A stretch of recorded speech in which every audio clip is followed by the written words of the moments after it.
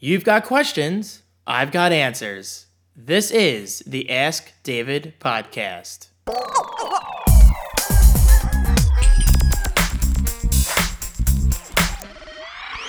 Hello and welcome back to the Ask David podcast. My name is David Franco and this is episode 17.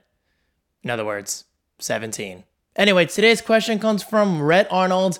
This is a very exciting question because it's all about podcasting. Rhett, take it away. Hello, David. My question for you is, how do you gain more subscribers/listeners to your podcast? Thanks for the feedback. All right, Rhett, thank you so much for the question. This is awesome because I'm still somewhat new to the world of making podcasts. I mean, I've always loved listening to podcasts, but creating a podcast is a completely different situation, if you will, because creating a podcast is not easy. It requires a lot of work, a lot of time, and a lot of patience. So, to answer your question, Rhett, I'm going to start out with that. You need to be patient. Success and growth and all those fancy words, okay, they're not really fancy words, but we all love words like that, right? Success, growth, popular. Those words do not happen overnight. So you need to be patient, especially if you're new to something that you just started, such as a podcast or a blog or making videos or anything in this world. If you're making content, you need to be patient. So that's tip number one, because believe me, years ago, when I started on YouTube in July of 2006, I never once thought that it could quite literally turn into a job for myself. And it did. So I strongly believe in this. If you're good at something, continue doing it, and it will naturally turn into what's best for you. Whether it's a job that's going to make you money, or you're simply interested in getting as many listeners and viewers as possible, your content will grow over time. You just need to stick with it and be patient. Okay, so tip number two, how do you get people to listen to your podcast? Well, first of all, I'm going to say the most obvious one, and this works for me, social media.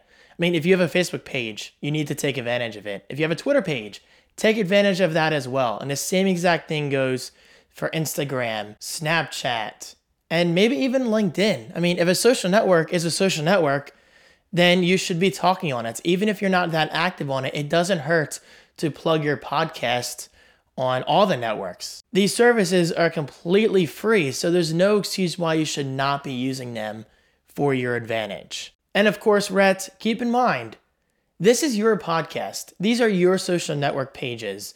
So you should never really be ashamed to talk about your work. And I just say that because occasionally, and I pretty much guarantee this, there will be that one person or those two or three people that kind of try to give you a hard time, saying, Rhett, you're talking about your podcast too much. Nobody cares about your podcast. Well, I have one solution for that problem. Remove, block, ignore, whatever. Get them out of your life because those are the people that do not matter. And I realize that might sound dramatic, but I honestly believe in that. I mean, if somebody is willing to give you trouble over the fact that you are taking time out of your life to make free content, then there's something seriously wrong with that. With that said, continue to create and continue to share. It never hurts to share your content, especially if it's free. I mean, free content, you simply cannot argue it. Okay, so moving on to tip number three, I think you might want to have a website. Now, that's kind of ironic because I don't have a dedicated website for the Ask David podcast yet. Currently, if you go to askdavidpodcast.com, that actually auto-forwards to a page on my personal website, which is fine for now because the podcast is less than 3 weeks old? I mean, it's still brand new, so I have to give it time to grow. But with that said, I am still very interested in dedicating a website to the Ask David podcast at some point in the future. So, Rhett, with that said, I think eventually at some point when your podcast grows enough, you should give it its own website. And I say this for a variety of reasons. Number one, it gets your website ranked in terms of content creation and SEO and all that stuff with keywords and advertisements eventually. So it kind of makes sense to have a podcast linked to a website.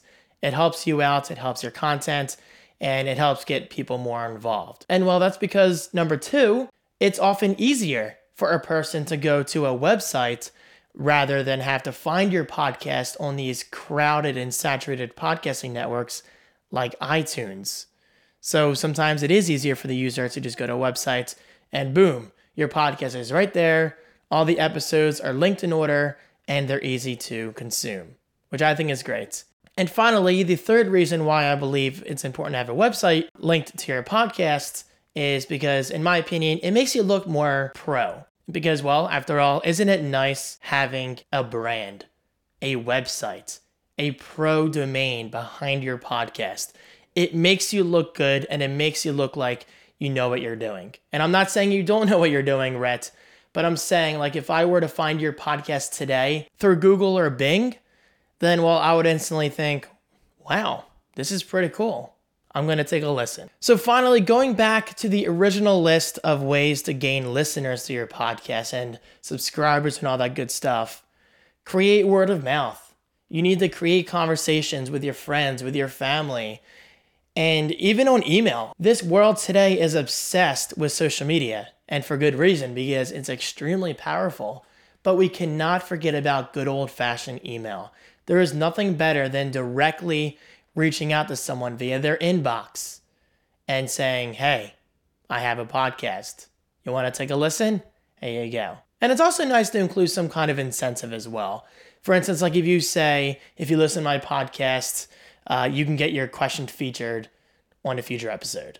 I mean, that's what I do with this podcast. Honestly, there is something really neat about hearing your own voice on a podcast from somebody else.